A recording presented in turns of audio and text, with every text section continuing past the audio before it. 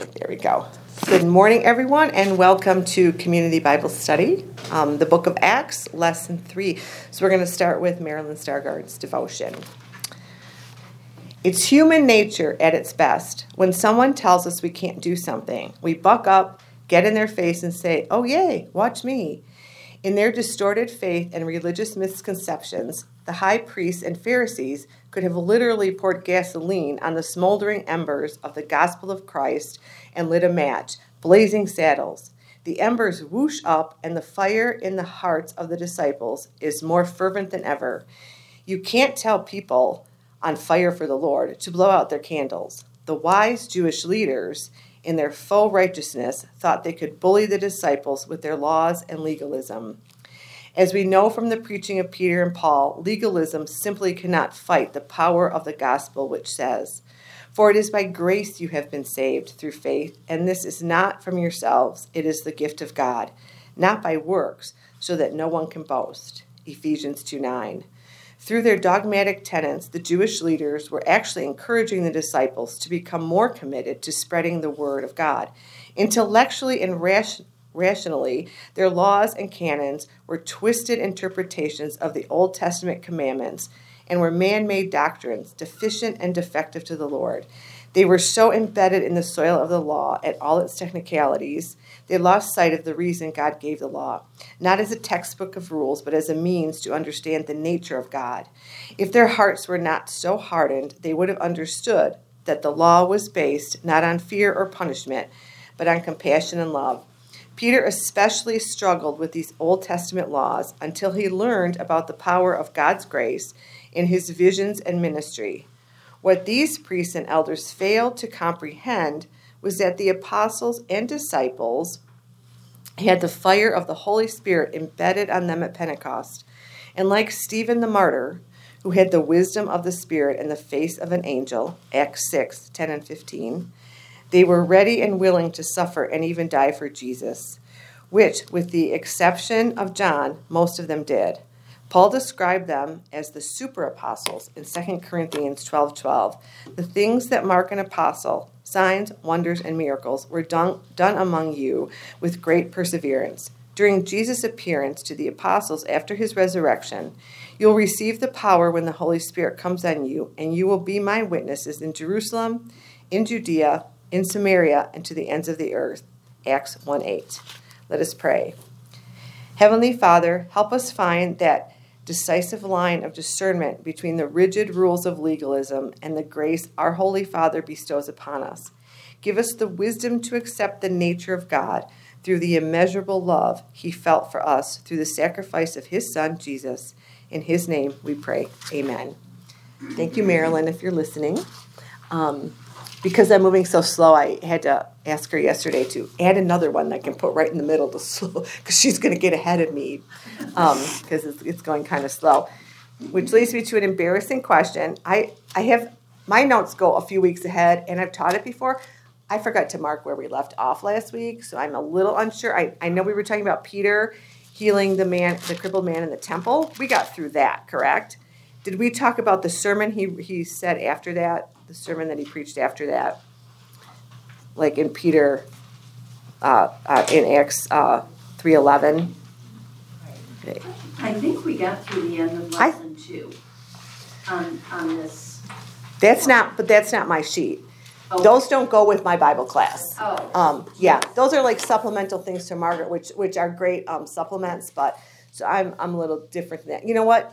I'm just going to sum up that sermon anyways, and then we'll start from there. Because we're usually obviously going verse by verse, but I want to just go back to that. So Peter heals the crippled man in the temple.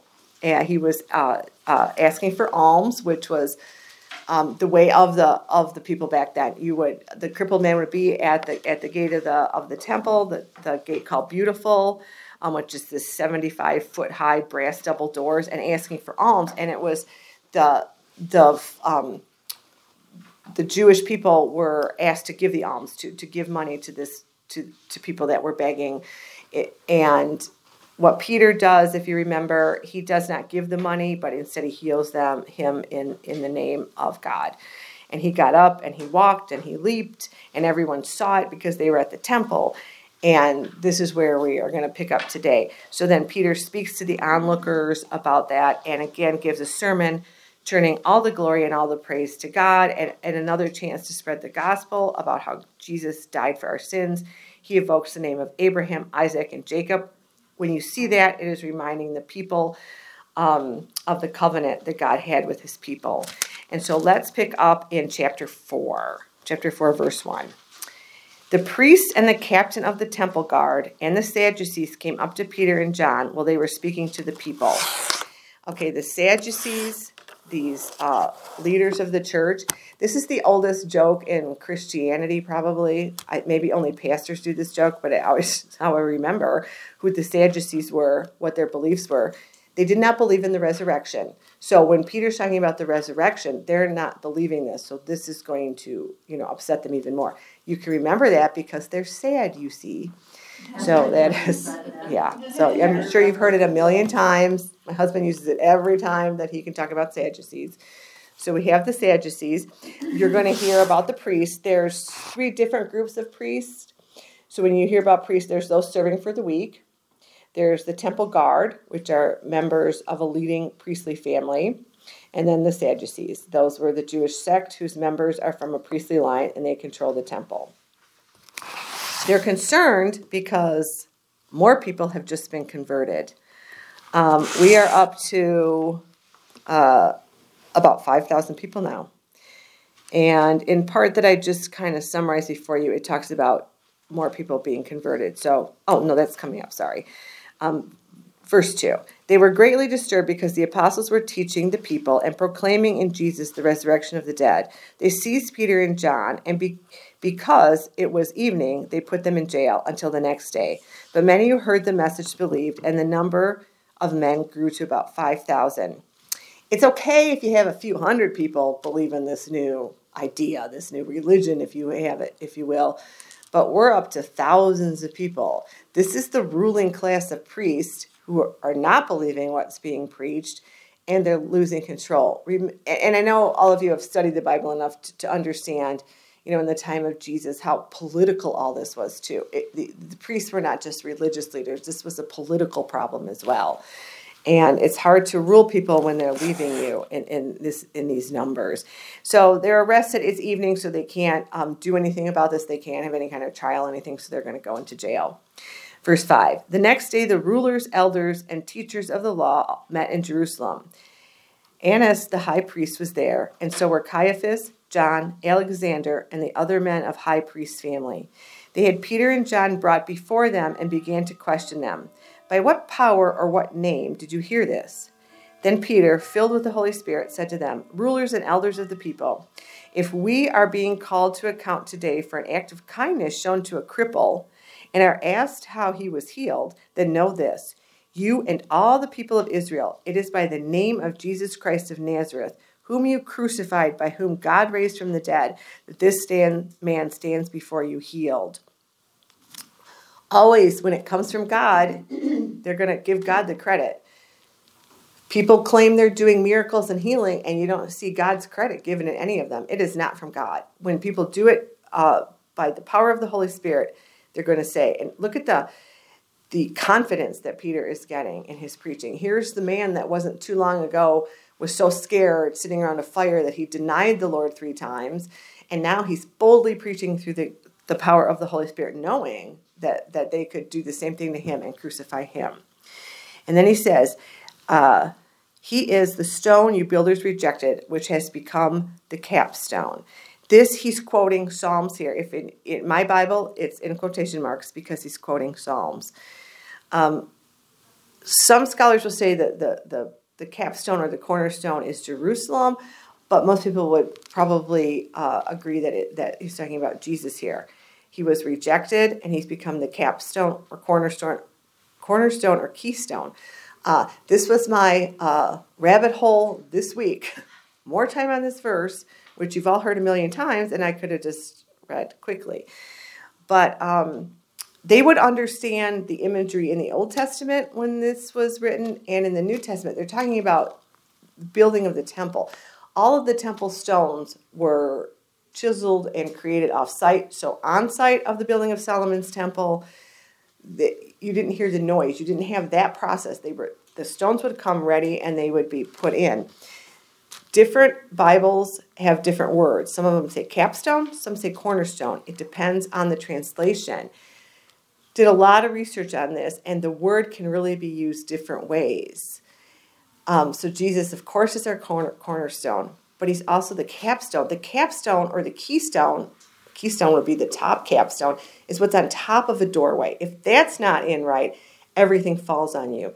So we're not going to spend the hour just picking apart this verse, but it makes a lot of sense with some of Jesus' teachings about and that would be like the last thing that goes in. And without that doorway that you try to walk through would come down on you. So either way, the importance in that Christ is the center. He's the one holding up whatever we do. And he was rejected. And now, look at him. He's, whether you say capstone or cornerstone, he's the one. Salvation is found in no one else, for there is no other name under heaven given by men by which we must be saved. A very important verse for then and for now too, because I think as Christianity gets watered down and there's people that very much believe that Jesus Christ is the only way to heaven, but they like saying, well, there's many ways, or whatever you believe, as long as you're a nice person, you're going to get there. The Bible says there's one way, and they're preaching the one way to heaven, and they're preaching it as Jesus Christ. And there are people here that do not believe Jesus Christ came as the Savior and the Son of God. When they saw the courage of Peter and John, they realized that they were unschooled, ordinary men. They were astonished, and they took note of that these men had been with Jesus. These aren't these scholars that you would usually find teaching in the temple. These were not the men who had been trained in this. These were just ordinary people that Christ chose, the fishermen, the tax collectors. These were the people, the ordinary men, and that did not go unnoticed, as it doesn't go unnoticed today. But since they could see the man who had been healed standing there with them, there was nothing they could say. So they ordered them to withdraw from the Sanhedrin and then conferred together. What are we going to do with these men, they asked. Everybody living in Jerusalem knows they have done an outstanding miracle, and we cannot deny it. But to stop this thing from spreading any further among the people, we must warn these men to speak no longer to anyone in this name. So what are they going to do? Like, this man's healed. I think they're going to know they're going to have a riot on their hands if they punish these two people for healing this man. That probably the people of Jerusalem know pretty well, because this isn't the first day he's been sitting out at the gates of the temple asking for alms. They know him. They know these people, the beggars. So they can't deny the miracle, and they're kind of stuck. They can get him on the teachings. You have to get permission to be teaching. It has to be approved by the leaders. So they could get him on that, yeah, but they can't get him on the healing. That's a good thing. So they're kind of stuck. So they say to them, just don't preach the word of Jesus anymore. Like, that's not going to work. But that's, they're like, it's kind of reminiscent of when they were trying to get Jesus on charges, of blasphemy. And what are we going to do with this guy? How are we going to get him? And we're in that same kind of structure right now. After further threats, they let them go. They could not decide how to punish them, because all the people were praising God for what had happened. For the man who was miraculously healed was over 40 years old. Then verse 23, this beautiful prayer called in my Bible, it's titled the Believer's Prayer. On their release, Peter and John went back to their own people and reported all that the chief priests and elders had said to them. When they heard this, they raised their voices together in prayer to God. Sovereign Lord, they said, you made the heaven and earth and the sea and everything in them. You spoke by the Holy Spirit through the mouth of your servant, our father David. And then he quotes Psalm 2. Why do the nations rage and the peoples plot in vain? The kings of the earth take their stand, and the rulers gather together against the Lord and against his anointed one. So like I said last week and probably the week before, it's so important to these Jewish believers that there's this connection to the scripture that they know, to what we call the Old Testament, because the God of the Old Testament and the New Testament are the same God, and they have to have that connection, or, like I said, game over. So you see Peter always quoting the Old Testament, using the Old Testament, the God of our forefathers, because this is who he's preaching to. He's preaching to the Jews, and at this point, even though God has said this gospel is going to spread, their focus is the Jews. That's Peter's ministry. Indeed, Herod and Pontius Pilate met together with the Gentiles and the people of Israel in this city to conspire against your holy servant Jesus, whom you anointed. They did what your power and will had decided beforehand should happen. Now, Lord, consider their threats and enable your servants to speak your word with great boldness. Stretch out your hand to heal and perform miraculous signs and wonders through the name of your holy servant Jesus. They did not pray that this persecution would go away. They prayed that they would be bold to speak your word. Great lesson here, because often our prayer is, take this away from me, God, not enable me to be able to meet this head on in your word and proclaim your word through our problems. I will admit that's my first prayer. Lord, take this away from me, not equip me to handle it, because it's easier if he takes it away. They know what could happen to them. They saw what happened to Jesus, but they perform the miracles through Jesus. Give me the strength to do that. After they prayed, the place where they were meeting was shaken, and they were all filled with the Holy Spirit and spoke the word of God boldly. The Holy Spirit coming through again, giving them this strength. He does that for us today. Call on the name of the Holy Spirit, and he will give us that. The believers share their possessions. Verse 32. All the believers were one in heart and mind. No one claimed that any of his possessions was his own, but they shared everything they had. Again, we had heard this before, but they're all of one mind and heart. They're sharing with everybody. It's this more of a communal thing that we see in this part of Acts. Again, we see it for the Jerusalem believers because this is what God needed for them at this time, not what we see later on in the Bible when we get to the Gentiles, and not what we need to see here. Not that it's not good to share what we have, but God does not specifically call us in this day to live in a communal situation. And again, I said before, but people will take Acts 2 like it is meant, or Acts, the book of Acts, to set up a church in the same way. There's so many good principles in here, so many good things we need to be doing, but we also need to not forget the lesson that God will equip our church in our day for what he needs to be done. With great power, the apostles continued to testify to the resurrection of the Lord Jesus, and much grace was upon them all. There were no needy persons among them, for from time to time those who owned lands or houses sold them, brought the money from the sale, and put it at the apostles' feet, and it was distributed to anyone as he had need. Joseph, a Levite from Cyprus, whom the apostles called Barnabas, which means son of encouragement, sold the field he owned and brought the money and put it at the apostles' feet. And we are going to hear a lot more about Barnabas later as he becomes a companion of Paul. It says that Barnabas was a Levite. Now, Levites did not own land according to Old Testament rules, so it's a little contradictory if people are really picking the Bible apart saying, well, this can't be right. Could be a couple things happening here. Where he was from Cyprus, they may not have had that rule anymore that a Levite couldn't own land, or it also could have been his wife's land. His wife could have had land, and they could have sold it and given the money. So I don't think it's contradictory to the Word of God. You just have to look into that a little deeper. So, but we really see in this passage the unity they had, and almost I would say that this pureness of a church. In today's terms, everybody's on the same page. So it's very important that God preserve that unity as his church is spreading, because we're about to come up to this what I thought was one of the most disturbing little stories in in the New Testament until, like I said, I just taught this last year. I still didn't like it, but I really got into it this year and realized what God was doing through it. But it's this story of Ananias and Sapphira. And so I'm on chapter 5, and I'm going to just read this to you. Usually I would have you guys help read this, but I think for the sake of the recording that it's right there, the microphone, that I'm going to read this today.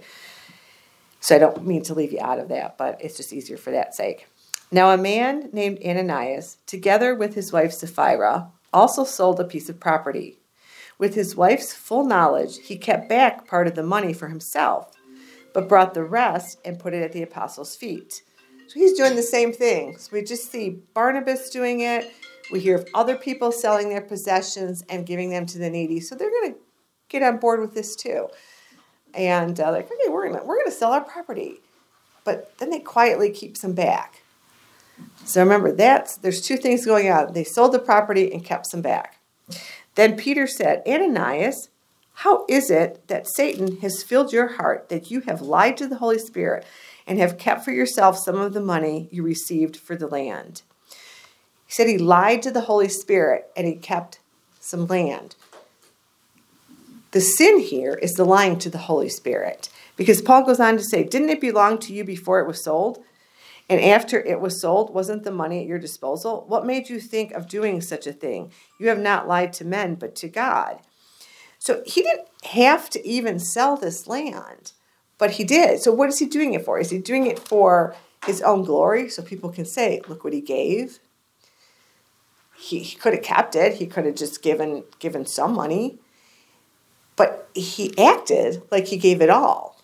But the Holy Spirit knows you can't lie to the Holy Spirit. And this is what the real sin was and what Peter is calling him out for. God has told Peter he did this. Remember, this church has got to be pure. This is, as I say every week, this is the acts of the Holy Spirit is what we should call this whole book.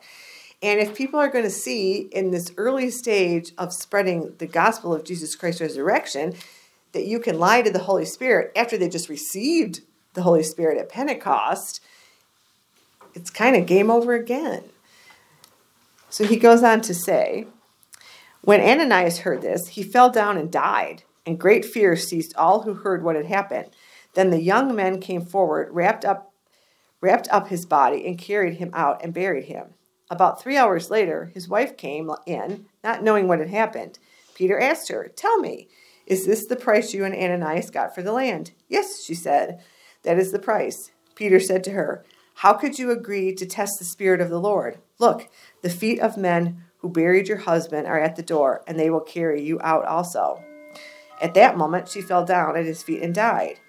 Then the young men came in, and finding her dead, carried her out and buried her beside her husband. Great fear seized the whole church and all who heard about these events. I guess so. Great fear would seize you. It's like one lie, boom, dead. It does, and it just, God is the one striking them down, whether he used an instant heart attack, however he did, he's the one. It's not saying that Peter killed them. This is not as violent as some of the things we see in the Old Testament. God is taking them down. Nowhere in here do we see that he says they were condemned to hell. So I think we can't assume that. And maybe if you want to study that and come back to me with a little more study on that next week, I would appreciate that. But what I have found is that I don't think we can say they went to hell. But this is a warning to the people not to lie to the Holy Spirit. I don't see proof today at all that God is just striking down people who lie to the Holy Spirit, because I don't know who'd be teaching this class. Seriously, haven't we all done something maybe kind of equal to this? And it's not about money. People sometimes interpret this as like God saying, you have to give it all. That's not why they were struck down. It was lying to the Holy Spirit and lying to the church and saying, yeah, we gave you our land. No, you didn't. And I also, money is such a sensitive thing in the church, always is.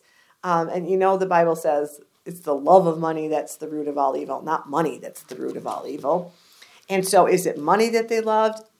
Kind of thinking it might be more the glory that they were after here. Yeah, we're going to be leaders in your church. We're going to give everything we have, just like Barnabas, and everybody's going to love what we do. And I caution people, I don't find a lot of people that are doing this, but what I find is people overly praising people that give gifts sometimes. Say, look what they did, look what they give. And my answer is that's great, and it's great that they praise the Lord that way. But remember, there's also people quietly giving their gifts every Sunday morning in a collection plate that you may never know what they're giving. And so it's very hard to praise someone for giving a gift when you don't really know what their heart is. So yes, we should. And I really find that the people I know kind of give it quietly under the radar, and they don't want the praise for it. So just remember that everybody gives gifts in different ways, and the Holy Spirit will call you to do that. Just don't lie to him and act like he gave so much when you know you didn't, because he's going to know that. So praise the Lord. Thank you, God, for not striking us dead when we don't do what we're supposed to. But again, this goes back to keeping this church pure. You cannot have this happening now. The snowball effect is going to undermine everything that's being accomplished. And then it says, great fear sees the whole church and all who heard about these events. The first time we see the word church used in this context as this New Testament church after the resurrection. So here we do see the word church. I was under the impression always for some reason that they weren't called the church. It is called the church. This is where we see it, that they are coming together now. Then in verse 12, the apostles heal many. So more miracles are happening in the name of Jesus. The apostles performed many miracles, signs, and wonders among the people. And all the believers used to meet together in Solomon's colonnade. No one else dared to join them, even though they were highly regarded by the people. And this is a result of what we see with Ananias and Sapphira. What is this saying? Well, they're in Solomon's colonnade. That's part of the temple. The temple, actually, Solomon's temple was pretty small, but when Herod remodeled the temple, it was just grand and it had all these outer courts. And so they were there. They still went to the temple. These were still Jewish people who went to the temple and worshiped God. They weren't participating in sacrifice anymore because they believed that Jesus fulfilled all of that. But they were still at the temple preaching. When it says no one dared to join them, it doesn't mean that they were there all by themselves. But people were not going to just carelessly join this movement casually because they see that the Holy Spirit is going to demand allegiance, basically a pure heart. We see what happened to Ananias and Sapphira, so people are more cautious. So what this is doing is really creating a pure church, a church where people are very committed. This really struck home with me when I read through this time, because I think what I see is the church kind of at conflict with this even today. There are some churches who, when you join, they have almost demands of you. And they're maybe good demands. You need to come to Bible class. You need to volunteer. You need to be part of our community. You're not just joining our community as someone who comes in when they please and sits in the back and does nothing. I can see the benefit of that in a way because I see people in those churches. I know people personally in those kind of churches who are very committed.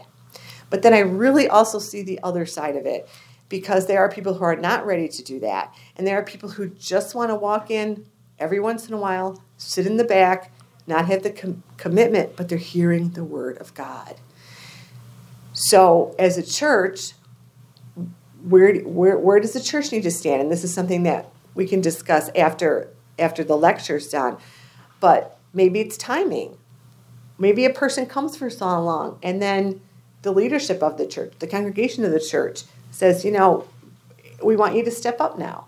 And I know from being a pastor's wife, people always put that on the pastor. Well, you need to get the people involved, but it's really the congregation who steps in and can really do that too. Coming to Bible class, being involved, volunteering. So I think it's an age-old question. And I really had a view of one way is better than the other until I got into this a little more. And maybe there's some kind of hybrid solution to it all. But there's nothing wrong with calling your members, to making your members live up to a higher calling and saying, you're part of our church and we need you to really be committed to this. But then what do you do to the person that comes in and says, I can't do that, I'm out? So let's discuss that after. As a result, verse 15, as a result, people brought the sick into the streets and laid them on beds and mats, so at least Peter's shadow might fall on some of them as he passed by. Crowds gathered also from the towns around Jerusalem, bringing their sick and those tormented by evil spirits, and all of them were healed. It was not uncommon at the time that you would believe that even a shadow could heal you. And it's reminiscent of when someone touched Jesus' cloak to be healed. So again, just like when Jesus came, it wasn't about the miracles and signs of wonders that Jesus came, nor was it the mission of the apostles to do that, but it was a way that to get people to come to learn about the resurrected Savior. So then the apostles persecuted. So we see this coming. The church is going to be persecuted. But I always say, if a church isn't persecuted, it gets lazy and it doesn't spread out. So this is going to get the church to spread out so that they can go and make disciples of all nations. That's what Jesus told them to do, go and make disciples of all nations. And they're still in Jerusalem, so they need to get out and spread around. So verse 17, then the high priest and all his associates, who were members of the party of the Sadducees, were filled with jealousy. They arrested the apostles and put them in the public jail. But during the night, an angel of the Lord opened the doors of the jail and brought them out. Go stand in the temple courts, he said, and tell the people the full message of this new life. So we see an angel of the Lord, not the angel of the Lord. So it's just a regular angel, not Christ, as when you hear the angel of the Lord in the Old Testament, that refers usually to Christ. This is just an angel of the Lord, opens the doors, and they're back out preaching again. At daybreak, they entered the temple courts, as they had been told, and began to teach the people. When the high priest and his associates arrived, they called together the Sanhedrin, that's the full assembly of all the elders of Israel, and sent to the jail for the apostles. But on arriving at the jail, the officers did not find them there, so they went back and reported, we found the jail securely locked, with the guards standing at the doors. But when we opened them, we found no one inside. On hearing this report, the captain of the temple guard and the chief priests were puzzled, wondering what would come of this. Then someone came and said, look, the men you put in jail are standing in the temple courts teaching the people. At that, the captain went with his officers and brought the apostles. They did not use force because they feared that the people would stone them. So they're not going to resist. They're going to go along with the guards. Having brought the apostles, they made them appear before the Sanhedrin to be questioned by the high priest. We gave you strict orders not to teach in this name. They won't even say Jesus. It's just this name. He said, you have filled Jerusalem with your teaching and are determined to make us guilty of this man's blood, referring to Jesus. Peter and the other apostles replied, we must obey God rather than men. The God of our fathers raised Jesus from the dead, whom you had killed by hanging him on a tree. God exalted him to his right hand as Prince and Savior, that he might give repentance and forgiveness of sins to Israel. We are witnesses of these things, and so is the Holy Spirit, whom God has given to those who obey him. When they heard this, they were furious and wanted to put them to death. So every time, I say it every time, but they're preaching Christ crucified, who rose from the dead to forgive our sins, that we can go into heaven. It's such a great example of preaching every time we see this, that it's in the name of Jesus. And when we go and make disciples of all nations, we have to remember that this is who we're preaching. This is who we're teaching. We're teaching about Jesus. It has to be part of that conversation. When they heard this, they were furious and wanted to put them to death. But the Pharisees named Gamaliel, a teacher of the law, who was honored by all the people, stood up in the Sanhedrin and ordered that the men be put outside for a little while. Then he addressed them. So Gamaliel is a teacher of Paul. We're going to start talking about Paul soon. Paul was a rabbi. Gamaliel was his teacher. Very respected by everyone. This is not what we usually see in the Bible, but Luke is going to quote Gamaliel. So he's in my Bible at least, and it should be in yours, but there's quotation marks because he is quoting someone else and not like Jesus, or not saying this is what Scripture said. He's bringing this in. When you really get into studying some of the things like Paul says too, if you know the history of the time and who some of the other leaders were, you see that he does the same thing, and he quotes things that the people would know. And like I said, the Bible wasn't written to us, it was written for us. It's written to the people of the time. So Gamaliel would have really meant something to these church leaders. He was very respected. And he says, "Men of Israel, consider carefully what you intend to do to these men. Some time ago, Theudas appeared, claiming to be somebody, and about 400 men rallied to him. He was killed, all his followers were dispersed, and it all came to nothing. After him, Judas the Galilean appeared in the days of the census and led a band of people in revolt. He too was killed, and all his followers were scattered."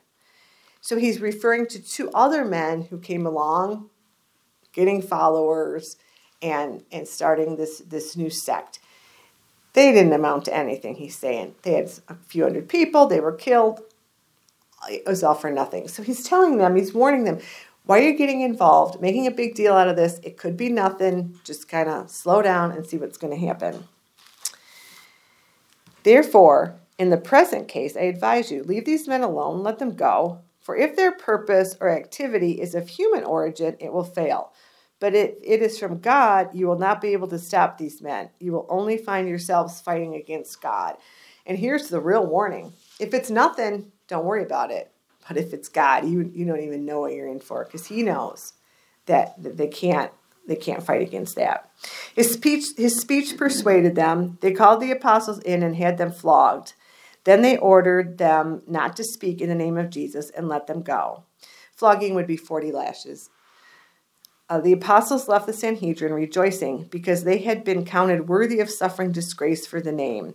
Day after day in the temple courts and from house to house, they never stopped teaching and proclaiming the good news that Jesus is the Christ. So they were energized by this. They rejoiced because they're worthy enough to go through this. I asked the confirmation kids a few years ago when I used to teach confirmation, and now I fill in sometimes. But I asked the kids I asked them the question, how long has it been since someone has been persecuted for Jesus and suffered, we were talking about suffering physical harm, like flogging or, being martyred. And except for one girl who knew more about the Bible than I did, most people, at least that age group, really think this just doesn't even happen anymore, that people are physically persecuted. This is not something that we know as adults. It just happens in the Bible. People are being physically abused. They're being killed still in the name of Jesus. And these men knew that this could happen. They just saw Christ be crucified, and yet this gave them more boldness to go out and preach the name of Christ. So quickly, I'm going to go through one more passage before we do discussion. Next week, we are going to start with the story of the first martyr, Stephen. But chapter 6, talks about the choosing of the 7. So now, as we said, we have the church coming together. They're pooling their money. Everybody's being taken care of. But the church always has to have some leadership, and there's always housekeeping things, if you will, that need to be done, which, trust me, sometimes takes more of the pastor's time than needs to. You know what I mean? Another pastor's fight. So we're going to get to this situation where you have Peter going out, and he and the apostles, and they're trying to spread the word of God, and there's some housekeeping things that need to be handled. So just like churches now, our church has a board of elders, they have a leadership team, and we're going to see what happens here when Peter needs to say, hey, I need some help with this. So it's the choosing of the 7. In those days, when the number of disciples was increasing, the Grecian Jews among them complained against the Hebraic Jews because their widows were being overlooked in the daily distribution of food. So the Grecian Jews were Jews outside of Jerusalem. They have been brought up in Greek culture, but they're still the Jewish people. Their widows are not getting daily distribution of food. In no way do we see studying this that indicates that people were leaving them out. Is just, again, a housekeeping manner. So they needed to be more organized. They needed to figure out how everybody was going to get the food that they needed, and distribution needed to be tweaked a bit. So the 12 gathered all the disciples together and said, now remember, disciples is followers. So there's 12, the original 12 disciples. Judas is gone. We have Matthias. You see them referred to as the apostles because they're the ones going outward, spreading the news. The disciples are the people that are learning. So there is a big group of them. So they got them all together and said, it would not be right for us to neglect the ministry of the word of God in order to wait on tables, brothers. They weren't saying this to be rude, that they were above this all, when they call it as waiting on tables. It's just that it can be time consuming and get in the way of what they're called to do. Choose 7 men from among you who are known to be full of the Spirit and wisdom. We will turn this responsibility over to them and will give our attention to prayer and the ministry of the word. So they're just saying that they have different things that they need to do. And I love here how they give responsibility to the disciples to pick these people. I think that's a good a church discipline to let your people pick their leaders. I know the Lutheran Church is set up that way, that we have the pastors that are the shepherds, but we have the board of elders who are the ones that are over that ministry and over this and govern the spiritual matters of the church. So he's saying to the assembly, to the disciples, you pick the people that you feel are full of the Spirit. And I think when you read this, you really need to have put in mind the other things we talked about last week about all the gifts of the Holy Spirit, the gift of the Spirit, of having the Spirit, the gift of the Holy Spirit, and the fruits of the Spirit, because it talked a lot about the different gifts and talents we have. So they're not saying that they're above this. This proposal pleased the whole group. They chose Stephen, a man full of faith and of the Holy Spirit, and also Philip. We're going to hear about Philip some more. Prochorus, Nicanor, Timon, Parmenas, and Nicholas from Antioch, a convert to Judaism. They presented these men to the apostles, who prayed and laid hands on them. The apostles laid hands on them to give these men authority to do things, to perform miracles. The apostles, we see as we study this phenomenon, could lay hands on someone and equip them. But these men did not then have the power to lay hands on other men. It always had to come from the original apostles. So it wasn't a succession line that goes through people. So the word of God spread. The number of disciples in Jerusalem increased rapidly, and a large number of priests became obedient to the faith. So, large number of priests. So we have people from the ranks of the enemy. So next week we pick up on Stephen being seized and his wonderful sermon, and we see the first martyr. So let's see, anything else? Oh, just again about that, how the 7 were the chosen to help, and that goes to what we call the priesthood of all believers, who we all have a priestly role in the church, and for them, it was making sure food and goods were distributed. And we all have that role in our church, some role in the church, connecting that back to the gifts that the Spirit gives us. And we need to find those. We need to see what God is calling us to do, what the Holy Spirit is calling us to do to help the ministry of the church, because it really does help. And you can't get away from having to do the business of the church when you're a pastor. I know that, but sometimes the business of the church can get in the way, and that's why volunteers are so important, and a good church staff is so important, because it gives everybody a chance to be able to do what they're being called to do. And I have never seen a pastor, in my experience, burn out from doing the work of the church, but sometimes church work burns them out. But the work of the gospel never does. I mean, that's what we're called to do, and we have to get the other jobs done too, so everybody has a chance in their own way to be able to do the work of the gospel. So let's fold our hands in prayer, and then we will move on to some discussion. Dear Lord, we thank you today for revealing your Holy Scripture to us through the Holy Spirit. We pray simply that the gospel message flow through us and into the world to indeed aid in your mission of making disciples of all nations. In your name we pray. Amen.